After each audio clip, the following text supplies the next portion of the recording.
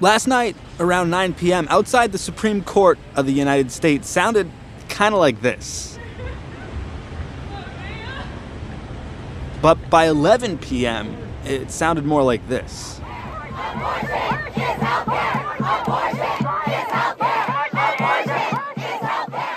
But the curious thing is, the Supreme Court hadn't issued a controversial opinion.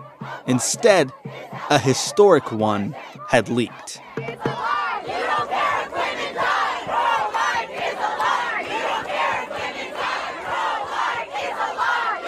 On Today Explained, we're going to explore Justice Samuel Alito's draft opinion that would overturn Roe v. Wade and find out what this might mean for reproductive rights in the United States.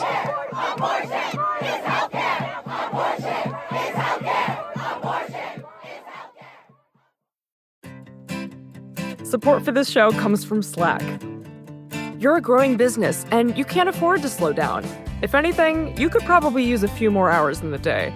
That's why the most successful growing businesses are working together in Slack. Slack is where work happens, with all your people, data, and information in one AI-powered place. Start a call instantly in huddles and ditch cumbersome calendar invites. Or build an automation with Workflow Builder to take routine tasks off your plate. No coding required. Grow your business in Slack. Visit slack.com to get started. Many of us have those stubborn pounds that seem impossible to lose, no matter how good we eat or how hard we work out. My solution is PlushCare. PlushCare is a leading telehealth provider with doctors who are there for you day and night to partner with you in your weight loss journey. They can prescribe FDA-approved weight loss medications like Wegovy and Zepbound for those who qualify. Plus, they accept most insurance plans. To get started, visit plushcare.com/weightloss. That's plushcare.com/weightloss.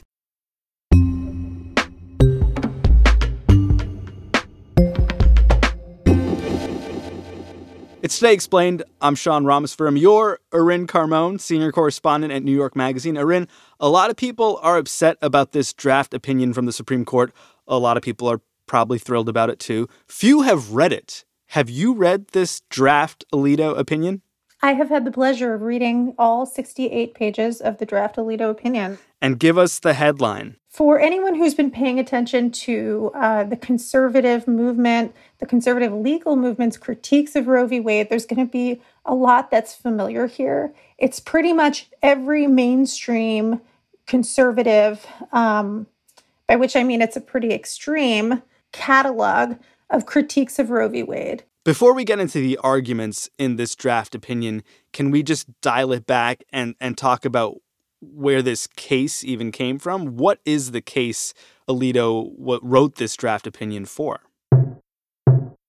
For decades, conservatives in state legislatures have been passing laws that are kind of teeing up challenges to Roe v. Wade, testing how far the court is ready to go. So this particular law came out of Mississippi. It banned abortion at 15 weeks, which is later than some of the laws that the court has considered in this very term, but was set up, I think, to try to chip away at the viability standard, which is what Roe and its successor, Planned Parenthood versus Casey, have said, that you cannot ban abortion before fetal viability, which is this sort of somewhat arbitrary line in which a fetus could hypothetically survive. And so all the attempts to get rid of the fetal viability line have been unsuccessful. The court has not even agreed to hear them until this term, probably because Trump was able to appoint 3 Supreme Court justices. And when Justice Ginsburg died and was replaced by Amy Coney Barrett, Mississippi actually rewrote its question that it asked the court to hear. It had previously asked the court to consider just whether a 15-week line is reasonable. And in the sort of later stage, it filed a brief saying, are Roe v. Wade and Planned Parenthood versus Casey, these precedents that have kept states from banning abortion, are they constitutional? Should they be overruled? So this went from being a case that would chip away further at Roe v. Wade to a case that had the potential to overturn it. That's exactly right. And in oral argument in December, Justice Breyer actually called out Mississippi for doing this. And it is particularly important to show what we do in overturning a case is grounded in principle and not social pressure, not political pressure. Only, quote, the most convincing justification can show that a later decision overruling, if that's what we did, was anything but a surrender to political pressures or new members. But once they realized that they had a stronger conservative presence on the court, again, not just Anthony Kennedy, who had repeatedly declined to overturn Roe, being replaced by Brett Kavanaugh, but then Justice Ginsburg being replaced by Amy Coney Barrett, it strengthened the sense that they could at least get to 5 and maybe even 6. Did people watching the court expect this possibility that this could be the case that finally overturns Roe v. Wade after almost 50 years? There was nothing extraordinary about this Mississippi law. What was extraordinary is that the court agreed to take it. So once the court said, we're going to reconsider something that we've repeatedly said you cannot do, the mere decision to take that, although it only takes 4 justices to take up a case, usually they won't take up a case they think they're going to lose because they don't want to strengthen the existing precedent that says abortion is legal. Once the court says this is up for grabs, anybody who's paying attention can say something substantial is about to change here. And indeed, when the oral argument was heard in December, you could go back and read the summaries of it now and just see exactly what we read in the draft opinion, which is that 5 justices were openly hostile, not just to this idea of whether abortion should be legal at 15 weeks or not, but to the very underpinnings that for 49 years have governed American law. If you think about some of the most important cases, the most consequential cases in this court's history, there's a string of them where the cases overruled precedent. Brown v. Board outlawed separate but equal. And then you have John Roberts trying to theoretically find a middle line, but that would also involve throwing out Roe without saying the words, we're overturning Roe. I'd like to focus on the 15-week ban because that's not a dramatic departure from viability. It is the standard that the vast majority of other countries have. When you get to the viability standard, we share that standard with the People's Republic of China and North Korea. Let's get a little more specific about what exactly Justice Alito writes in this draft opinion. Sure. So in his draft, Alito says that abortion is not explicitly mentioned in the Constitution. He says, and this is a quote, "A right to abortion is not deeply rooted in the nation's history and traditions." So that's a sort of fallback that if the word abortion is not in the Constitution, there's a sort of originalist argument saying it's not that whether it's deeply rooted in the nation's history and tradition. He also says that due process claims under the 14th Amendment are not legitimate. Now, these are the same arguments, the due process arguments. It's called substantive due process, have been used to underpin decisions involving striking down sodomy laws, the right for couples and single people to use contraception, the right to marry. But he says, don't worry, those opinions are totally safe because abortion's fundamentally different. He says it destroys what those decisions called fetal life, what the law before us now describes as an unborn human being. So he says it's different because of this separate status of the fetus, which we are now kind of swinging the pendulum towards valuing the status of the fetus over that of the pregnant person, although he would never use that phrase. Why is he telling people not to worry about, gay marriage or anti-sodomy laws? Because they are right to worry about them. Of course, just because he says don't worry doesn't really mean anything. Because these are all cases that come from the same legal reasoning, the same precedents building on each other. They right to privacy, right to liberty, to some extent equality.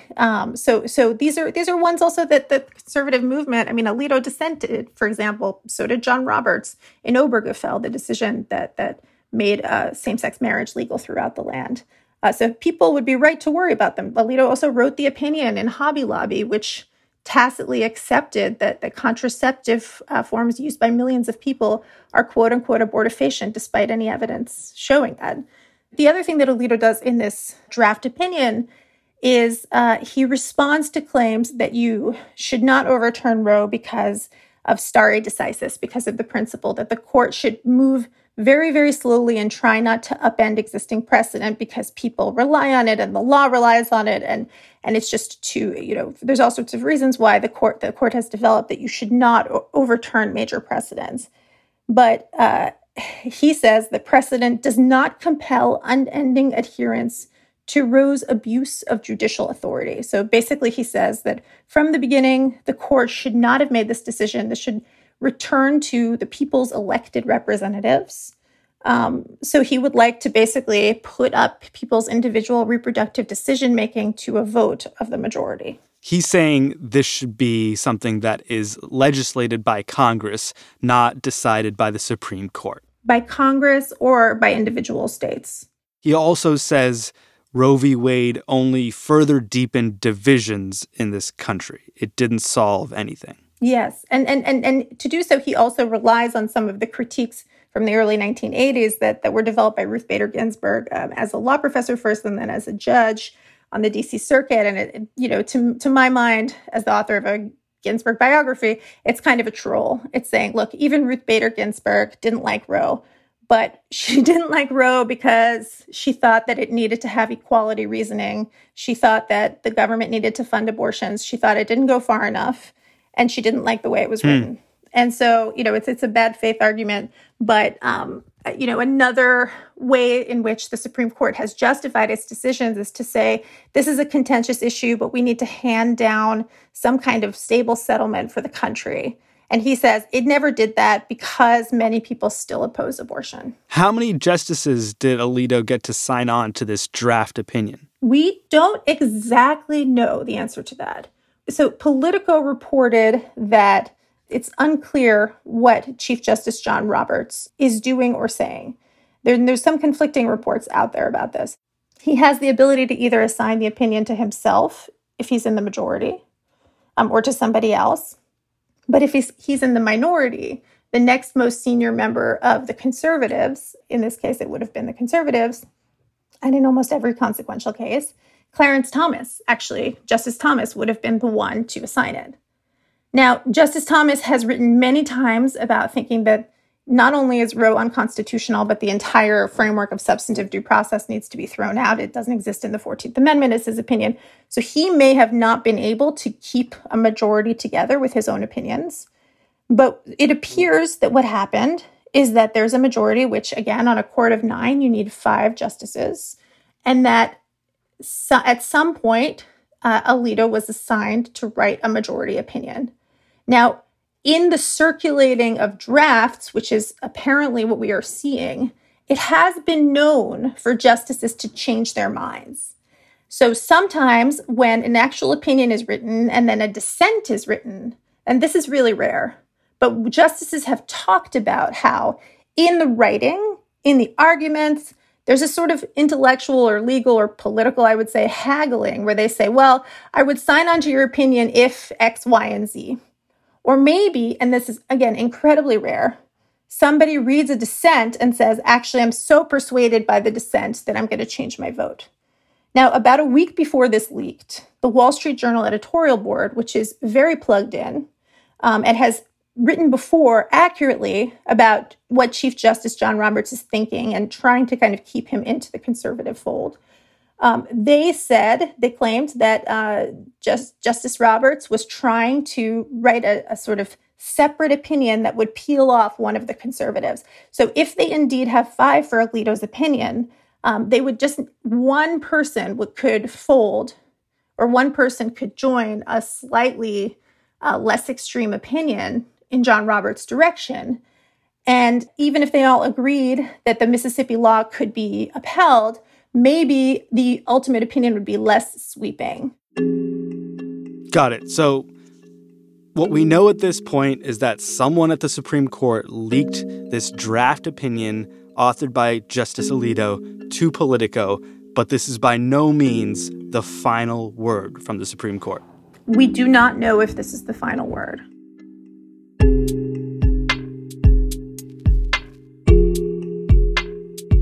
More with Erin Carmone from New York Magazine in a minute on Today Explained from Vox.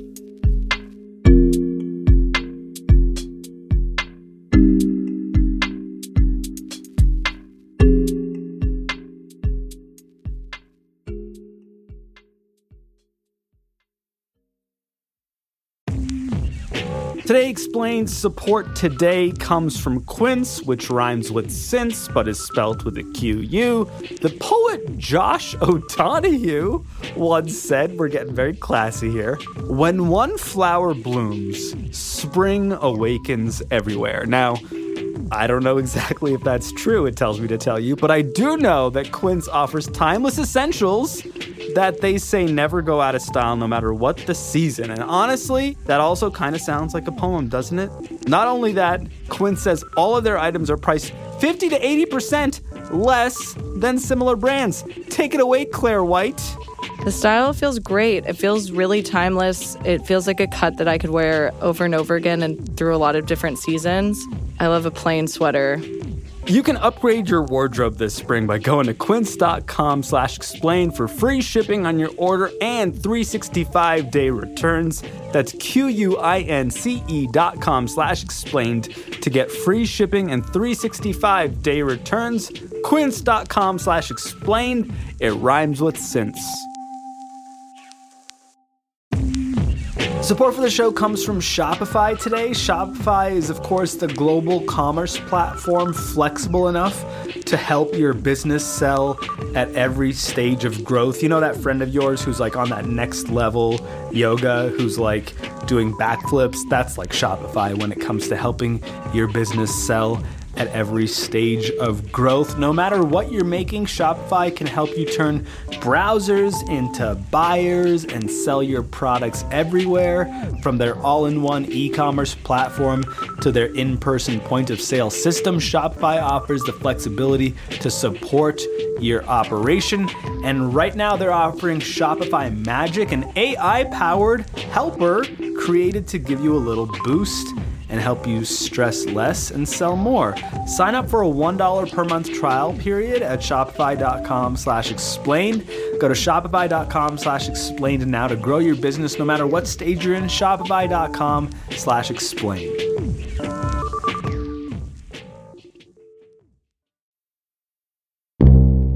We're back. Today Explained with Erin Carmone, senior correspondent at New York Magazine.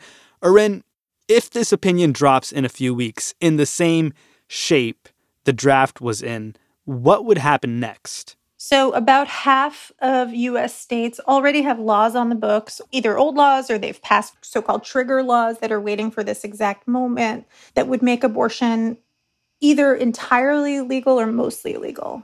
What states are we talking about? So Texas, for example, the Supreme Court allowed it to ban abortion at 6 weeks, which was certainly a preview of where we are in this draft opinion.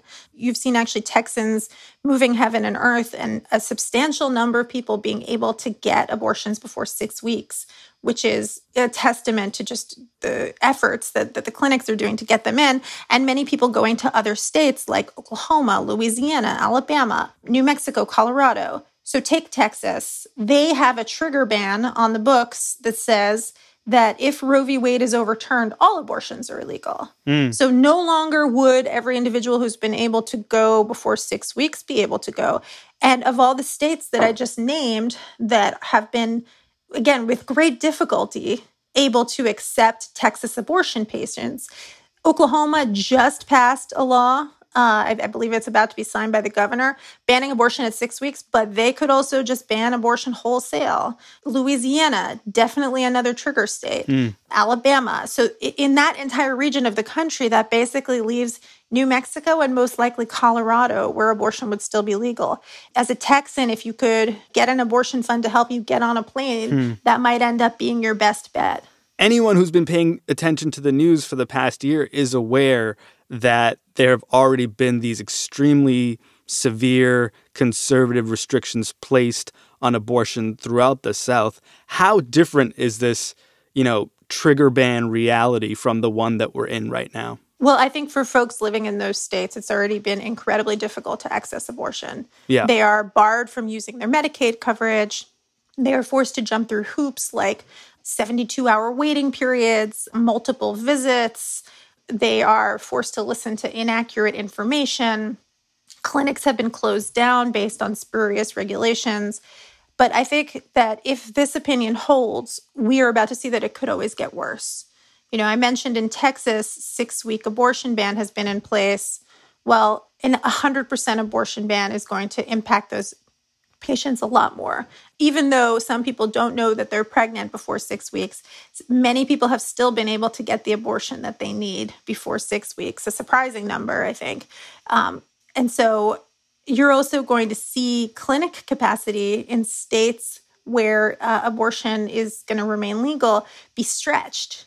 And so, you know, New Mexico is a place where a lot of people go, but it's mostly one clinic. You're going to see an expansion of telemedicine, but many of these hostile states have already made telemedicine abortion illegal. So you're also going to see something that researchers have found is happening in places like Texas already, which is that nonprofit organizations, including ones based overseas that are willing to push the boundaries of the law, are doing telemedicine sessions with abortion patients and mailing them pills. Now, this is medically very safe as long as you have access to, you know, accurate information and the right medication. But legally, we've already seen folks being prosecuted for taking matters into their own hands. Again, it's safer than ever to, quote, self-manage your abortion. The days of coat hangers do not need to be with us. But prosecutors who have already found out about this with abortion being legal have gone after people for ending their pregnancies with pills. So I think we're about to end up in a territory where the choice will be get on a plane, if that's available to you, which we know is going to be really difficult for the most marginalized people.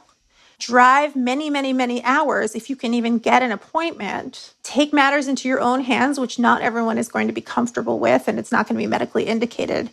Or be forced to remain pregnant against your will. Not long after Politico published this leaked opinion last night, people like Senator Bernie Sanders said, you know, now is the time to pass legislation. And if we can't get 60 votes, we should end the filibuster and do it with 50. How plausible is any legislation in this moment? Well, in the current Congress, Joe Manchin has already made it clear that he doesn't support what's known as the Women's Health Protection Act, which would be the legislative solution to Roe falling. So there's already a math problem there. I mean, that was already brought to a vote. So Bernie's saying, let's do it with 50 votes, but they don't have 50 votes. They don't have 50 votes unless somehow Susan Collins or Lisa Murkowski decides to cross the aisle. So not only would there have to be a consensus to end the filibuster, they would also need more votes than they currently have. And then, you know, a legislative solution would also potentially end up in the Supreme Court. You know, and so for all Alito is saying now that this is something that should be left to the people's representatives, see what happens if this Supreme Court gets a nationwide abortion law that doesn't let Louisiana, Texas, and Oklahoma ban abortion. How will the 6-3 Supreme Court rule on that? I mean, we may not even get to that point, but that's an open question. So you're saying this isn't necessarily the end of abortion in the Supreme Court of the United States? Absolutely not. Some of the reporting that I'm doing now is about attempts in red states not only to make abortion illegal within their borders, but to try to police what their residents do when they leave the state. So you had Connecticut this week pass legislation that seeks to protect their providers from lawsuits that might come from other states, because there is already this movement to say, it's not enough that I'm going to make abortion illegal within my borders. I'm going to try to prevent any, for example, this was a state in which it was proposed, anybody from Missouri from leaving to the extent that you could enforce it to go to a state where abortion is legal. And that's a pretty terrifying frontier, because it's already really, really, really hard to leave the state that you live in for a medical procedure, you know, that should be very quick and simple, and that is just a matter of changing your life. It's certainly much more life-changing to have a child. But to then the sort of next frontier that the Supreme Court may well be asked to consider if things move as they're looking right now would be, can they try to stop people from leaving their states and going to a more friendly territory for an abortion? And that's a pretty scary prospect. I think that there's a tendency to point to the last election, the last justice to retire or die, the last, legislative session. This is actually something that has been, the wheels on this have been turning for generations. This is a goal that the conservative legal movement has single-mindedly pursued. And they have, at times, they've lost many times, even if they've been able to chip away at abortion rights, but they've been laser focused on sort of picking themselves back up and doing it. And what their goal is to make abortion illegal everywhere. And so as shocking as it is, as enormous of a change in people's lives as this would be, they've been pretty open that this is what they want to do for a really long time. And there are certainly things that accelerated us to this point, but it's really been a long time coming.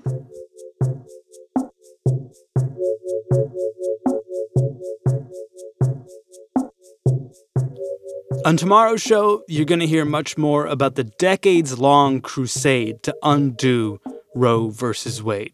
In fact, Noel King will interview one of the leaders of that crusade. You can read Erin Carmon in New York Magazine or at nymag.com. Our show today was produced by Miles Bryan and Hadi Mawagdi, fact-checked by Laura Bullard and Tori Dominguez, engineered by Paul Mounsey and edited by Matthew Collette. And me, I'm Sean Rameswaram. This is Today Explained.